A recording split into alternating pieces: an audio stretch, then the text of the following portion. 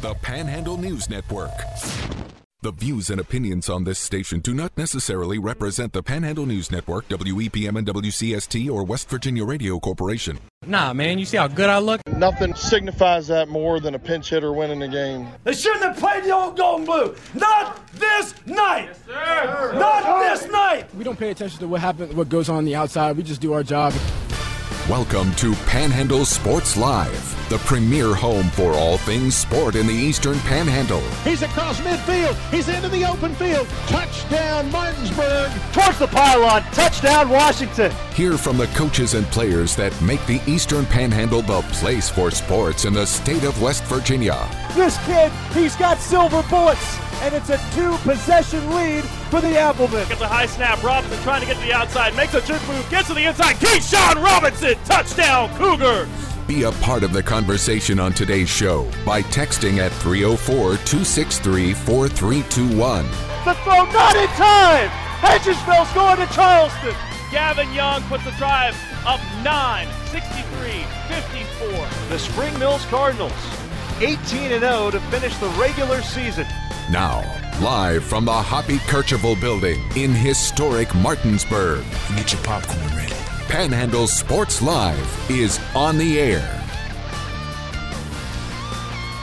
And it is Panhandle Sports Live on this 27th day of October 2023. You're in the right place for nonstop sports talk from a Panhandle point of view as we turn our attention to a high school football Friday and a college football Saturday and an NFL football Sunday. We've got a lot to talk about over the next couple of minutes, but I'm Luke Wiggs, Parker Stone in studio as well. And how are you on this Friday morning, sir? You know, it's kind of a bittersweet morning because we always celebrate Fridays here on the show. It's High School Football Friday, and we're running out of High School Football Fridays now. This is the second to last one before we go into the playoffs for high school football. I'm excited to see the last remaining games down the stretch, but again, it seems like this season has just gone by in a snap. It feels like it's come and gone faster than any high school football season I think I've ever been a part of. But I'm excited for another round of it tonight, and then again, we got a full plate of action going on throughout the week, and it's always exciting. Well, before we turn our attention to high school football, let's first take a step back and look at high school soccer because we had the regionals, of course, played yesterday. At Spring Mills was the host school. On the girls' side of things, my goodness, what an entertaining game it was between Hedgesville and Jefferson. They culminated in Hedgesville winning in double overtime. 3 minutes and 30 seconds into the second overtime, Bailey Markley had a tap-in on a great cross that allowed the Hedgesville Eagle girls soccer team to propel themselves over Jefferson. Remember, they made it last season and lost in double overtime to Morgantown in the state semifinals. So, this is double overtime breaking the right way for Hedgesville. And then on the boys' side of things, Spring Mills was victorious in their game behind a fantastic performance from Isaiah Briggs. They beat Washington 4-0. Isaiah Briggs, 2 goals and an assist. So this is an interesting proposition, I guess, Park, because, of course, now you advance down to the state tournament. You're one of just 4 teams in the class, and there's, of course, just 2 classifications in high school soccer. So there's AAA and then AA and single A combined. So you're one of just 8 teams left in your classification, and the question needs to be asked, are these teams going to be able to go on a run? From a Hedgesville point of view, what Coach Janney has done, they're stout defensively. They're really good in set pieces. I like the way they use the full width of the pitch. And then from Spring Mills, we've been talking about the Briggs brothers for a while. Coach Suazo, Stu doing a really good job there in Cardinal country. The Cardinals were a team that made it to the state championship game last year and lost. I think it's fair to say that there's a pretty good chance that one of those teams makes a run to a championship game again. Yeah, I think it's very possible. All these teams possess the championship elements that you look for: good coaching, good offense on the striker side of things, and then a back end that can hold things together. If these teams show up to their performance levels and keep things rolling, it's all about getting hot at the right time in these soccer sectionals and regionals for these teams, and these are the teams that got hot at the right time. And it's all about staying hot, keeping the momentum, and getting yourself to potentially a state championship. But it's right there. It's right there for a lot of these teams. I know the Hedgesville girls have been through a tough season. They're getting themselves primed up right now. And on the boys' side, it's yet again another tough run. A lot of teams that have qualified last night. Saw some other ones from GW, another one of the teams that qualified for the state tournament as well this year.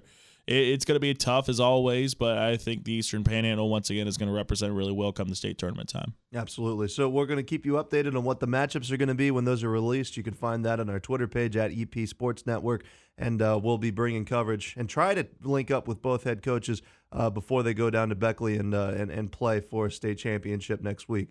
But back to high school football, our Panhandle High School football game of the week. We've been talking about it at length all season, all week long.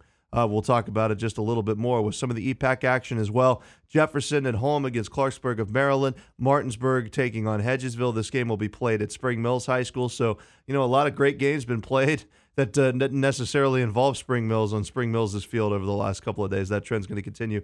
And Musselman and Washington. So these games with varying points of view. Martinsburg wants to finish the regular season undefeated and continue their conference winning streak. Jefferson wants to pick up a win against a Clarksburg team that's below 500 and get to the point where they can host in the first round. And Musselman, Washington, the winner of that game, Park, still alive for postseason contention. The loser of that game is knocked out of the playoffs, more or less. So some of your thoughts from those three particular EPAC games that'll be played tonight. Well, definitely our game of the week has a lot of implications behind it just because, again, the loser of that game, it has their playoff hopes completely dashed away. For Musselman's sake, we've talked about the scenarios are there to them to make the playoffs as a 4-6 team just because of the amount of strength of schedule they've had going up against it. It's a 4 straight week run of Cabell Midland, Martinsburg, Jefferson, and Spring Mills, and throw in Morgantown in the mix. That's a full month of some of the best opponents in the entire state at this point. It's been tough sailing at points for Musselman, but they have the chance and the opportunity to turn this thing around with a win over Washington, setting up maybe what could be a win and get in scenario depending on what happens with Parkersburg this week. And the rest of the teams as well. We know Martinsburg, what they're capable of. They're getting ready to wrap things up against Hedgesville this weekend. Can they go and get a regular season undefeated streak? I think it's very much possible, but again, Hedgesville has the opportunity to play a spoiler in this game. It's their senior day. I know they're going to want to try and make an impact on that, and then I guess the Cardinals just keep on rolling, I think they just keep things together, and they're getting ready to hopefully launch themselves into a home playoff game in round 1 is what we're looking at right now, but it just all depends on how some of the dominoes fall, how things go in between this and there. And it's mainly going to come down by, I think ultimately we get 2 teams hosting in the first round, and it's going to be either Spring Mills or Jefferson. And right now, it would probably favor the Cougars because you look down their schedule. They've beaten Spring Mills in week 1. That's a big quality win. And the fact that they beat Spring Valley in week 3, that's turning more and more into a quality win, better the Timberwolves are getting this season. Ultimately, if you ask me today, I think Jefferson's a host and Spring Mills might be the first or second team on the outside looking in on a first-round host, but it's entirely very possible we get 3 first-round host teams in the first round. And lastly, before we take our first break, we got to talk a little Double-A football because you look at the numbers next to their names, 1-7 Braxton County and 0-9 Berkeley Springs. And this is a flyover game for the rest of the state. However, Berkeley Springs possessing the longest active losing streak in Class AA. This is the best opportunity they have to pick up the first win in the West Eddy era and knock off that trend. So Park, this game being played at Saturday, 2 o'clock on Cool 92.9. If those of you that haven't heard the format change, if you're a fan of classic rock, boy, do I have the station for you. But talk about what's at stake for Berkeley Springs and how they potentially match up with Braxton County on Saturday. Well, it's a game last year that Berkeley Springs played earlier on in the season. They traveled to Braxton County on a Saturday, and it was a game they probably were going to win unless Connor Duval doesn't slip on slippery grass. It was pouring the rain that day, I remember. I remember it was pouring the rain. Connor Duval slipped on a quarterback power play on a 4th and 1, and that's what ended up costing Berkeley Springs the game. But there's opportunities there. I mean, I'm kind of trepidatious because the Tribe are coming in a little beat up. Of course, Connor Duval's done for the rest of his season. I got word that Holden Gerson is going to try and play for this game, so that will be a big piece of this offense if he's able to come back and help this team really be able to move the ball passing since they've reverted things back to a shotgun set with the troubles they've had blocking on the offensive line this year. So I'm interested to see how things are going to go. I hope they get that first win. I know that program has just been starved for it. It's been almost 2 years now since Berkeley Springs has won a football game. I'm really holding out faith that this is the weekend that they're able to do it. and try and buck that trend, because I want to see Coach Eddie get some success with this program. I think he's the right guy for the job. He's working really well with these kids. We've heard him come on the show, and he's talked with us about it before. Numbers are up in the Berkeley Springs program. He's wanting to establish a culture and get things the right way over that way. And this would be a big first step, getting that win, snapping that losing streak that's now almost going to stretch over 2 seasons, and get a quality win for this program that'll trend in the right direction come for 2024. We got another break to take. When we return, we're going to talk college football, take a brief look at Shepherd, and then what's going on in the world of Division I football. Coming up later, we'll have our NFL pick'em. And by the way, shouldn't be doing this, but I will. Metro News, of course, 9 hours of game day coverage you can hear tomorrow, is going to be featuring a feature on one particular Panhandle player in Keyshawn Robinson. We've got an advanced copy of that feature. Oh, yeah. We might have a chance to play it a little bit later on in the show if and only if our audience wants to hear it. And if you do hear it, you'd be the first in the state to hear it. So let us know if you want us to play that a little bit later on in the show as well. But a break to take. This is Panhandle Sports Live on WEPM Martinsburg and WCST Berkeley. Want to revisit an episode of Panhandle Sports Live? Follow the Panhandle News Network on Spotify today. Welcome back to Panhandle Sports Live. Luke Wiggs and Parker Stone hanging out with you on this Friday morning. Coming up, we'll talk about the NFL. We'll pick by pick through every single game. We'll get Parker's picks in the last segment of the show. And if and only if we get a request from the crowd, we'll do what Metro News probably doesn't want us to do and go ahead and play that Keyshawn Robinson feature for you a little bit earlier. It's going to air tomorrow during the WVU coverage of UCF, which you can hear right here on WEPM and WCST. We're going to talk about the world of Division I college football first, because this is just a really boring weekend of college football, and I hope I'm proven wrong. You look at the Big 12, and there's only one game that has a line set that's less than a touchdown. That's Iowa State and Baylor. And I don't think people are setting their alarm clock to wake up to watch Rocco Beck play. But I think a line that has surprised us a lot, and we won't dwell too long on WVU because we've got a lot of other things to talk about. UCF has not won a game in the Big 12. They're 0-4 in Big 12 play. And this game, and we're going to have a reporter on the scene, mind you. There will be a Panhandle News Network reporter on the scene in the bounce house this weekend, and she goes by the name of Kovalik. UCF is favored by a touchdown.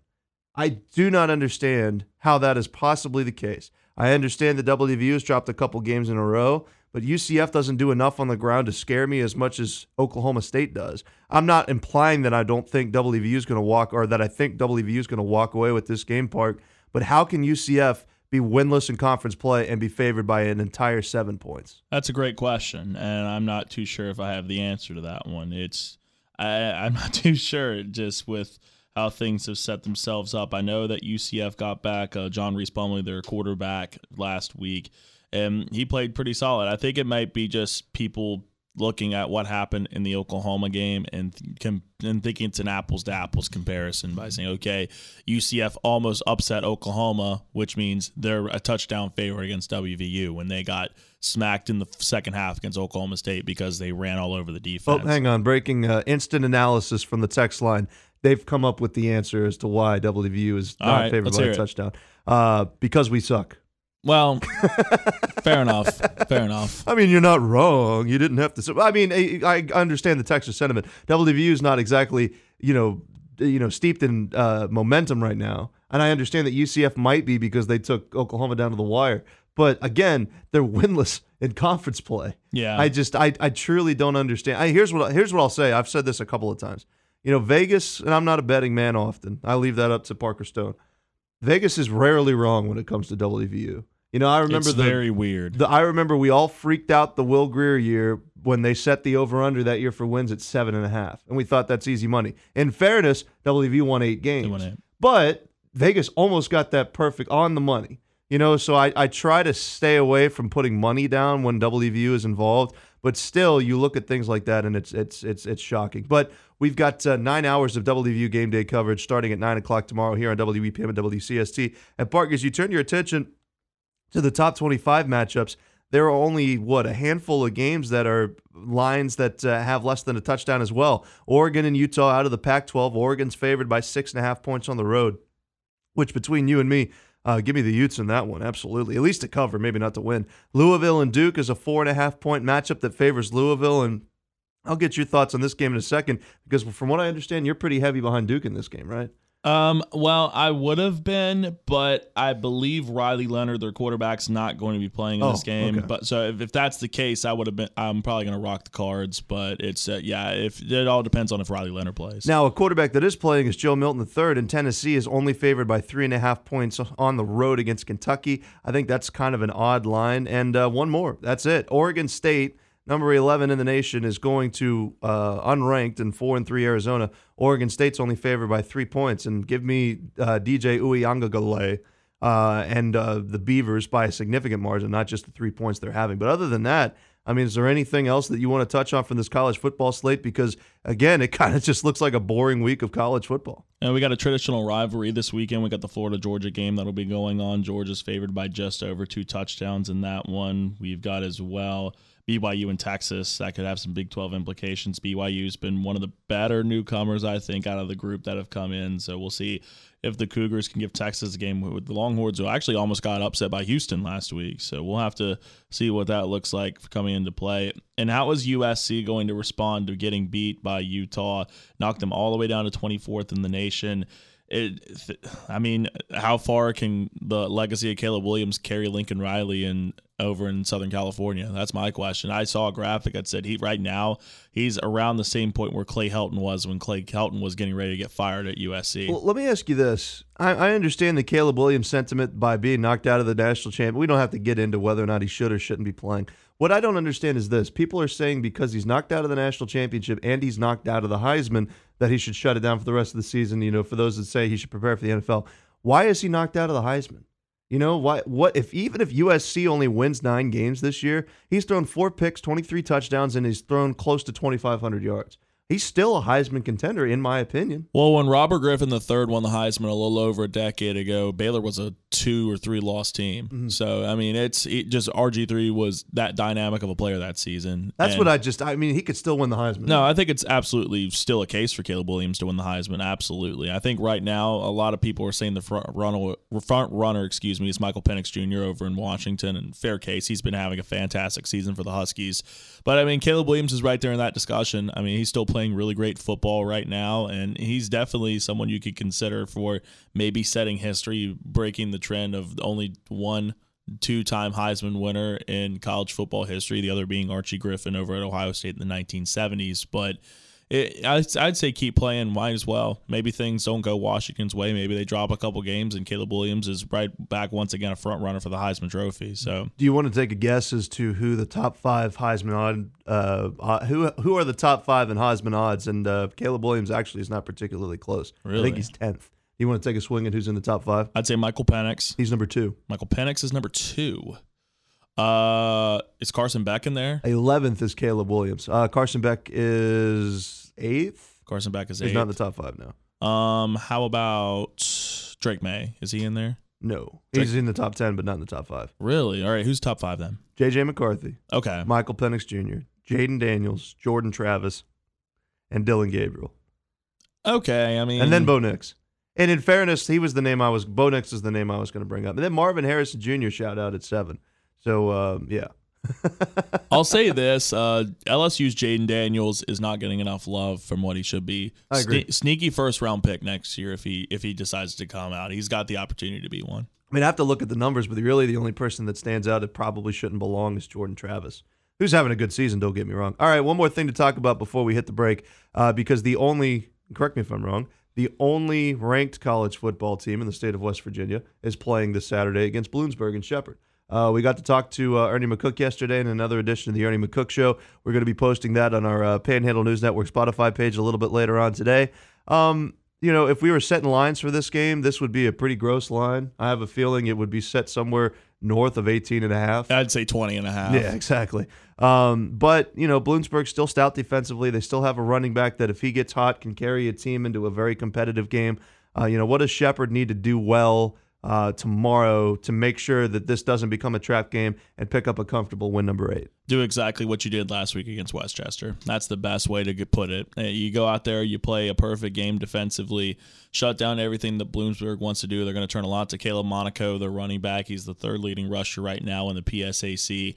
You lock him down, and I think Bloomsburg is absolutely done offensively. They can't pass the ball. They only have, I believe, 6 or 7 combined touchdown passes between two quarterbacks that they've flip-flopped between this season, and just try and keep things together on the offensive end. I know the defense for Bloomsburg is one of the better ones in the conference. If you're able to control things on that end, control the line of scrimmage, it's always going to fall on the offensive line for this game. Give Seth Morgan protection, find your open receivers, and it's a Rams offense that's playing right at the right time. I think they're going to be completely fine in this game. It all comes down to stopping the run and just finding the right holes in what Bloomsburg wants to do, and they're going to bring a lot of pressure. Just find ways, pick it up, ID your mics, and you'll be good to go. We got another break to take. When we return, we'll react to Thursday Night Football and pick every single game that's happening in the NFL this week, including Tyson Bagent in primetime. And by the way, we're sitting on a Metro News feature. I don't know if they want us to play it or not, but as George Thorogood used to say, you say it and we'll play it. We can listen to some Keyshawn Robinson tape a little bit later on in the show as well. We'll continue the conversation in just a moment. It's Panhandle Sports Live on WEPM Martinsburg and WCST Berkeley Springs. It's Panhandle Sports Live. Follow our socials for updates on live broadcasts of local games.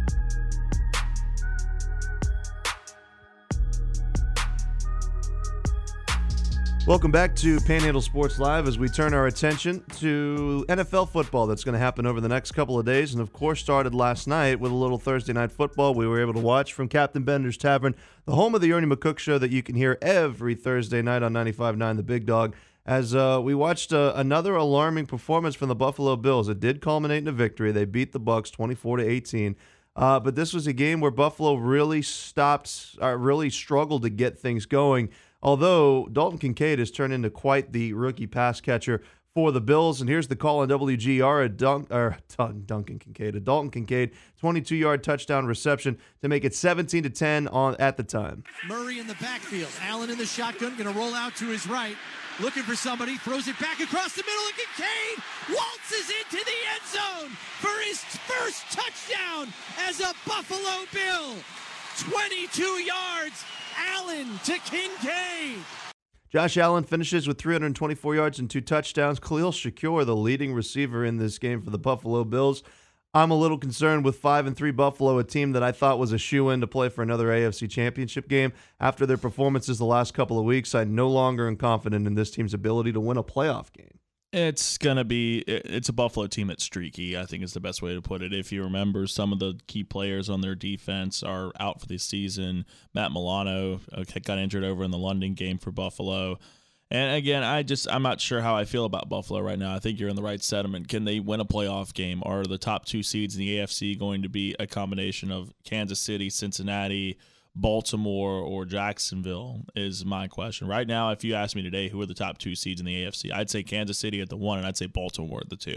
Those are, I think, have been the 2 most impressive teams in the AFC so far this season.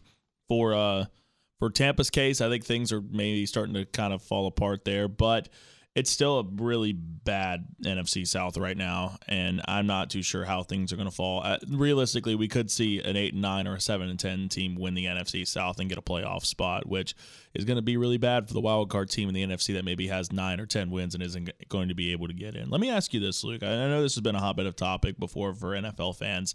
Should they maybe – well, I don't know if they should do this or not. Should they eliminate winning a division as an automatic qualifier for the playoffs in the NFL and just take the 7 best teams? That's a tough question. I mean, in a sense with wild cards, there's usually only one outlier team when it comes to that every year, and it's usually the NFC East. Well, fair enough. No, I don't think so. I think that a team – I think – when you look at it from a TV point of view and things like that, people want there to be some parity and NFL playoff teams to be spread out all across the country. Yeah. So I don't necessarily think it's a problem. But I could see it coming to that in the future. But no, I don't necessarily think it's a problem. Okay. Yeah. I like automatic qualifications for winning a division. I mean, that's what are. I think there's enough wild cards to where if you see a 7-9 Dallas Cowboys team make the playoffs, it's not like it's just the division winners, and then you've got a team like Miami finishes 11-6 in second place in their division, and they miss the playoffs. Like they're gonna make the playoffs, right? Mm-hmm. Usually that's kind of the line. Usually if you have an 11, I think the best finish for a team that never make the playoffs might have been 11 wins. Really? It was either 10 or 11. I remember one year the Giants went 10-6, and they didn't make the playoffs because the NFC was that good that one year. I think that was the year Seattle actually went 7-9 and won a playoff game. Was that the year? So was that the year that they tied? That would have been Sam Bradford's rookie year. That was the year I think I played the most attention to the NFL. Because I think the Rams and the Seahawks both had 7-9 records last week of the season, and I remember being a 10 or 11-year-old and screaming to my dad that tiebreakers didn't make any sense because the Rams weren't going to make the playoffs with a rookie Sam Bradford. Oh man, what a team! What an era that was. And then Stan Kroenke ripped the heart out of St. Louis. All right, so now let's pick the rest of the games in this upcoming NFL week. We'll start with the 1:00 games. And the Dallas Cowboys at 4-2 hosting the 3-4 Rams. Dallas favored by 6 points in this game. Matthew Stafford has not been very efficient this year. He's thrown 6 picks to 7 interceptions. Give me the Cowboys, and give me the Cowboys to cover the 6 points. I like the Cowboys in this game as well. I think their defense is going to put a lot of pressure on Stafford, and that's still a really young offensive line that's not going to have problems dealing with DeMarcus Lawrence and Micah Parsons. I like the Cowboys to cover. A battle of two NFC North teams where one of them has to win. The 3-4 Vikings against the 2-4 Packers. The Vikings on the road, favored by 1.5. Jordan Love is coming off of a horrific performance, and that's the only reason why I want to pick the Vikings in this game. Kirk Cousins is coming off a primetime win, so it's got to be the Vikings winning this game. Yeah, I think it's Minnesota taking this game as well. I think the signs maybe are getting a little worrisome out in Green Bay for Jordan Love if he continues to not play to a level that's, well, at least competitive for a Green Bay Packer quarterback. But I think right now I'm taking Kirk Cousins, the better quarterback right now. I think Minnesota's playing really good football right now, the way they're piecing things together. And Danielle Hunter, we're not talking about him enough. He's the NFL's leading sack getter, and he's been quietly doing it. So I'm taking Minnesota for their pass rush or for a beat-up Packers offensive line to beat them on Sunday. Most hated coach in the NFL is Arthur Smith, whose Falcons are going on the road against the 2-4 Titans. Atlanta is favored by 2.5 points. Desmond Ridder has been the definition of mid this season, and you brought to my attention some really interesting rumors regarding Derrick Henry. I say that Atlanta wins this game, and I say that Bijan Robinson, Drake London, and Kyle Pitts finish with a combined fewer than 13 touches in this game. Oh, my gosh. I hope that's not the case, but I think Atlanta wins this game. It's looking like Will Levis is going to get the start in this game for Tennessee, the rookie second-round pick from Kentucky. We'll see what he has. They want to throw him out there and just see if they have anything out of him, and we'll just see what happens in that game. But I think that with that being the case, I think the Titans are folding. I think they're finally going to take that step, say, okay, our window is closed. It's time to ship out some of our players and actually rebuild this team. And it's the right thing to do for Tennessee, so I got Atlanta winning this game. The Saints and the Colts are both 3-4, and according to the odds makers, this game is dead even. It's at Lucas Oil Stadium. Derek Carr commanding the troops against Gardner Minshew and his mustache. I take the Saints without hesitation in this game to improve back to 4-4. I think New Orleans wins this one as well. I like this matchup too. It's a fun one. You've got a Colts team that's really good on the ground. Jonathan Taylor's looking to get back and momentum rolling on his end. Look out for Josh Downs, the rookie out of North Carolina. He's been playing some really good football right now as a rookie for this Colts team. But I got New Orleans. The defense is really good over there for the Saints. And if New Orleans can have a competent offense in this game, I think they're able to beat Indianapolis. The Dolphins and the Patriots. The Dolphins are 5-2 as they host the 2-5 New England Patriots, coming off of that really impressive win against Buffalo last week. Miami's favored by 9.5 points. It's an easy win for Miami, but I don't think they cover this line. I'm in the same sentiment. Miami wins, but New England covers the 10-point spread. It's just no matter how bad the offense can get for New England, that defense is always going to be really good. And suddenly, look at that. J.C. Jackson's playing like J.C. Jackson again over in New England. That's what Bill Belichick does. So I think the defense holds good for the Pats and stifles some of the elements that Miami likes to run, but I have the Miami Dolphins ending up winning the game. The showdown in East Rutherford between the Jets and the Giants as we roll through the 1:00 game here. The Jets are technically on the road 3-3 as they take on the 2-5 Giants, and the Jets are favored by 3 points. I don't see how. Zach Wilson sucks. Breece Hall's really started to come into his own, but I'll tell you somebody else who's come into his own is one Darren Waller. Give me the Giants here. I'm taking the Giants as well for this one. I think that depending on who's playing at quarterback, I'm not sure if we're trending towards a Tyrod Taylor start for the third straight week or if Daniel Jones is going to try and play. But there's players on the Giants that are finally getting healthy. Andrew Thomas is getting progress in his hamstring injury. John Michael Schmitz is practicing some more, the rookie center out of Minnesota. And if these pieces start to come together for the Giants, hopefully things start trending up in the right way. But I do have the Giants winning this game and improving to 3-5. Fun fact, these are the most expensive tickets of the weekend. How is that possible? You can get into this game for the bargain price of $188. I mean, that is gross. Anyways, the 4-2 Steelers are hosting the 5-2 Jaguars. Jacksonville going to Acrisure Stadium in Pittsburgh, only favored by 2.5 points. The Steelers are a surprising 4-2 based on how anemic they've been to start the season offensively, with the exception of George Pickens, who's having one of the more underrated seasons by a wide receiver this year, all things considering. With that said, I think Jacksonville's too talented. The Steelers defensively are always a force to be reckoned with, especially against the Jaguars. But I think this time Jacksonville gets it done and improves to 6-2. You know what? I'm taking an upset pick. I'm taking the Steelers at home for this game. The defense, I think, gets to Trevor Lawrence, who's still a little worried up with that knee injury he had a couple weeks ago. I don't think it caused too much damage because he ran for 60 yards against the Saints last week. But I think Pittsburgh, for somehow or some way, they are just always going to hang around, and I think this is a game. It's at home. I think they're able to get an upset, and maybe Kenny Pickett maybe starts taking those next steps up a little bit. He's got a great connection with Pickens. I know they're missing Pat Freiermuth, but it's some chances of some other guys to get going. I think I'm taking Pittsburgh in this one, and what's going to be a tough game. The Commanders and the Eagles, the 6-1 Eagles on the road as they go to FedEx Field to take on the 3-4 Commanders. Philadelphia favored by 7 points. Washington is no stranger to upsetting the Eagles, but I think the Birds handle this one pretty comfortably. Jalen Hurts' numbers, the more you look at them, not great. Not having that good of a season, but the Eagles are 6-1 because they've got one of the best defenses in the NFL. They win this game and they cover the 7 points. Eagles win this game. Ron Rivera, if he doesn't win his next game after this one, is fired. Ooh.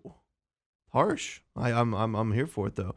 The 0-6 Panthers taking on the 3-3 Texans, and Carolina is 3-point underdogs at their home stadium. But you know what? I get the sneaking suspicion that there's just enough in the one winnable game that they have on their schedule that the Panthers pull it off and pick up win number 1 this week against the Texans. I love how efficient C.J. Stroud has been. He's thrown just 1 interception this year, but Houston has struggled to run the ball. You know, besides Nico Collins, who's been a godsend as a wide receiver, I'm not really thrilled with their wide receiving room. You know, give me the Panthers throwing everything at the wall to try to pick up their first victory of the season, and they do. I think the Texans pull the win off here, and Carolina keeps stumbling a little bit. I just have concerns with the offensive line over that way, and the Texans are playing with some new rejuvenation with D'Amico Ryans as head coach. I think they keep the momentum up. Stroud has a great game, picks apart a Panthers defense that's really struggled this year. And I take Houston winning this game on the road.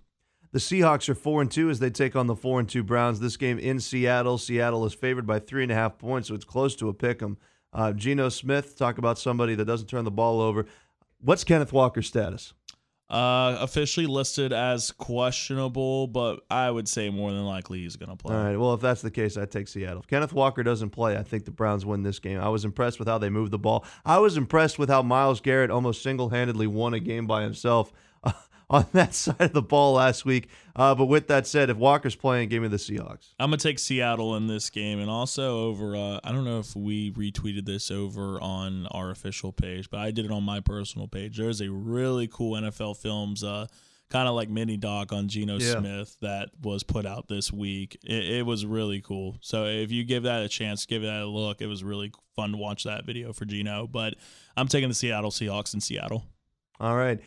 Turning now to the Chiefs and the Broncos. Kansas City 6-1 as they head to Mile High in Denver to take on the Broncos, who are 2-5. Man, this has got the makings to be a divisional matchup that's got a little bit of weirdness to it. The over-under is only 47, and Kansas City's favored by 7 points. As Chiefs win, don't get me wrong, but I got a sneaking suspicion that the Broncos are going to cover. Chiefs win. How many Taylor Swift and Brittany Mahomes handshakes do we get in this game? Well, you know, it's getting weird because now Jackson Mahomes is trying to insert himself into that handshake. So I don't know. Hopefully the under. I will take the under of whatever that is because I don't want to see it on my screen. I mean, I don't want to sound like an old man that yells at the cloud. I don't care if they show Taylor Swift, but, like, you know, keep it easy. Take it easy, fellas. All right, the Ravens are taking on the Cardinals. 5-2 at Baltimore, 1-6. The Arizona Cardinals are not rushing back Kyler Murray anytime soon because there's no reason to. Baltimore's favored by 9.5 points. I think it's a foregone conclusion they win, but do they cover? I say no. I like the way Josh Dobbs is playing, just enough to keep it close. I say the Ravens do cover. Josh Dobbs had a down game last week. Is he able to bring it back? I don't know. and the Ravens have just been playing really good football. So I'm taking the Ravens to win and the Ravens to cover the 10-point spread. I'll let you lead off with your pick for the next one because the 5-2 49ers are playing host to the 3-3 Bengals. San Francisco is favored by 4 points. However, I'm taking the upset pick. I'm taking the Bengals, and there's going to be some worry in San Francisco. That'll be their third straight loss if they lose to Cincinnati or Cincinnati comes on the road and beats them. I think the Bengals, again, are trying to pick things up. T. Higgins will be close to 100% once again for this team after they come out of the bye, and I think this team's really going to start picking things up and get a little hot like they always do at this point of the year. I think the Bengals get the win here, especially if Brock Purdy is not going to be playing. He's officially listed as questionable. He's still in concussion protocol right now. For that reason, I'm taking the Bengals. What was a fun matchup when we saw the schedule to start the season has turned into an even more entertaining matchup despite the records of the two teams. On Sunday Night Football, the 2-5 Bagent-led Bears take on the 2-4 Justin Herbert-led Chargers. This game can be seen at NBC, kicking off at 8:20 with our local kid commanding the troops in Chicago, though, of course, this game is being played in Inglewood. And the Chargers are favored by 8.5 points. That's a huge line, which makes me not want to pick the Bears with my homerism, but I will say that Bagent and the boys cover that line without hesitation despite losing the game. I say Chargers win.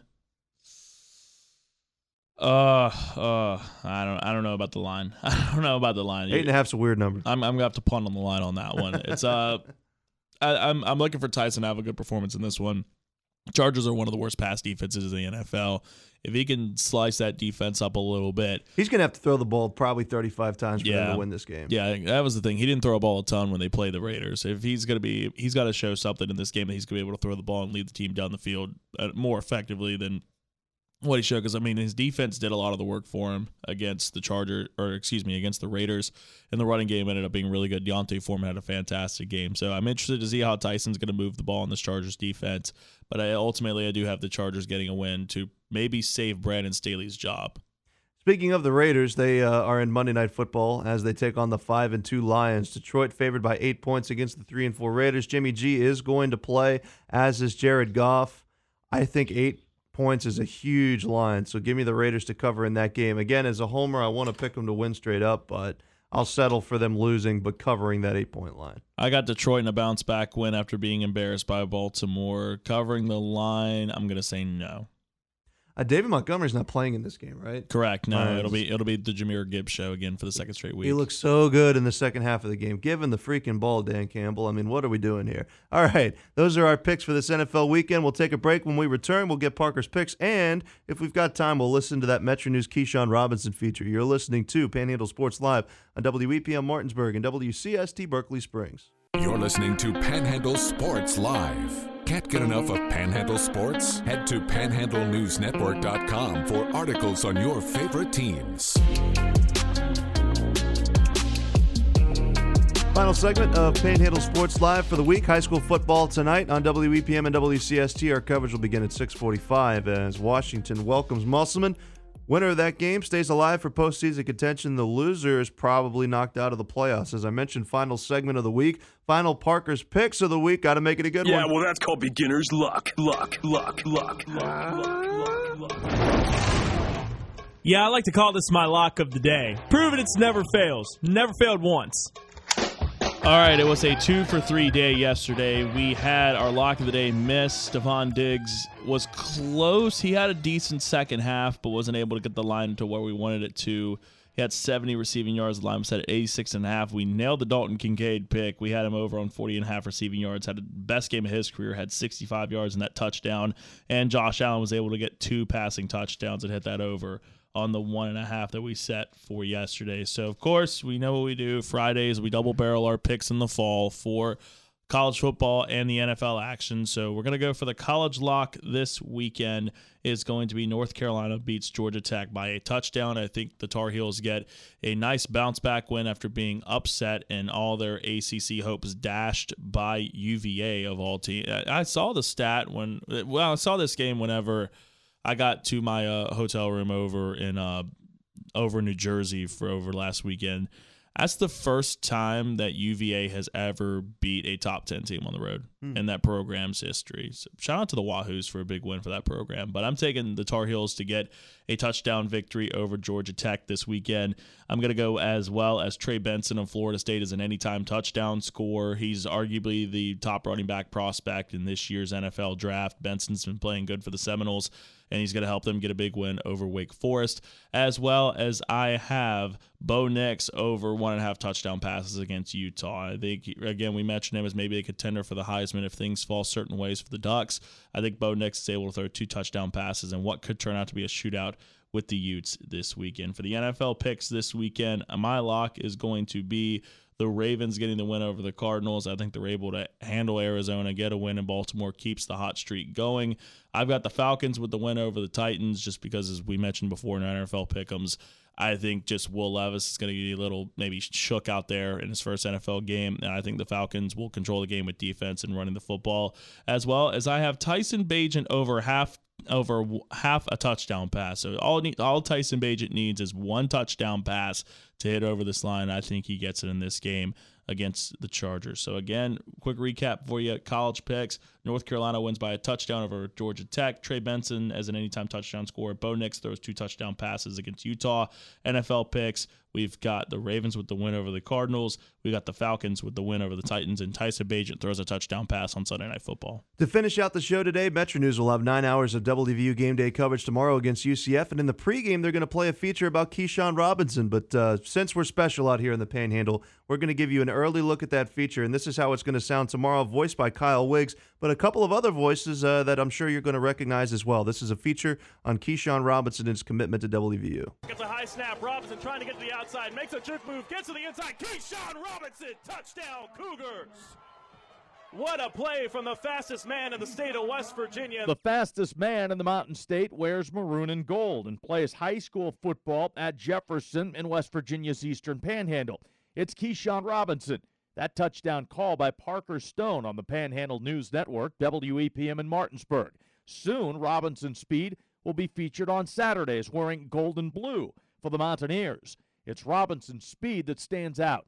His first college football offer came from Old Dominion University, but after running a 4.28 40, other offers quickly came in, including one from Mountaineer head coach Neil Brown. After the whole process, after getting that first offer, people started noticing me more. I ran a good 40 time, and I had a lot of recruiters reach out to me, a lot of people following me and stuff, and after that, just came on some visits, came to some game visits, and all this and that. Talked to Neil Brown, and then he offered me there and there. He was talking to me about my personal life and stuff like that, just trying to get to know me more, just making a great relationship and bond together. Jefferson head football coach Craig Hunter saw that potential years ago during a middle school event. Had the middle school hosted a 7-on-7. I saw what he was doing out there and how he's able to run routes and his speed, and he was a little upset that day that he didn't get the ball as much as he was supposed to, or thought he was going to get the ball. And I had a little conversation with him just to keep persevering, to keep going, and things to come to him and things to get better. And from that point on, I've kind of kept a close eye on Keyshawn, and I kind of coached his father, so I kind of know the family a little bit, so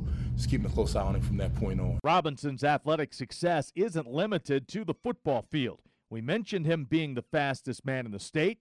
He proved that at the state track meet in May. He won the 100, 200, and 400-meter sprint events.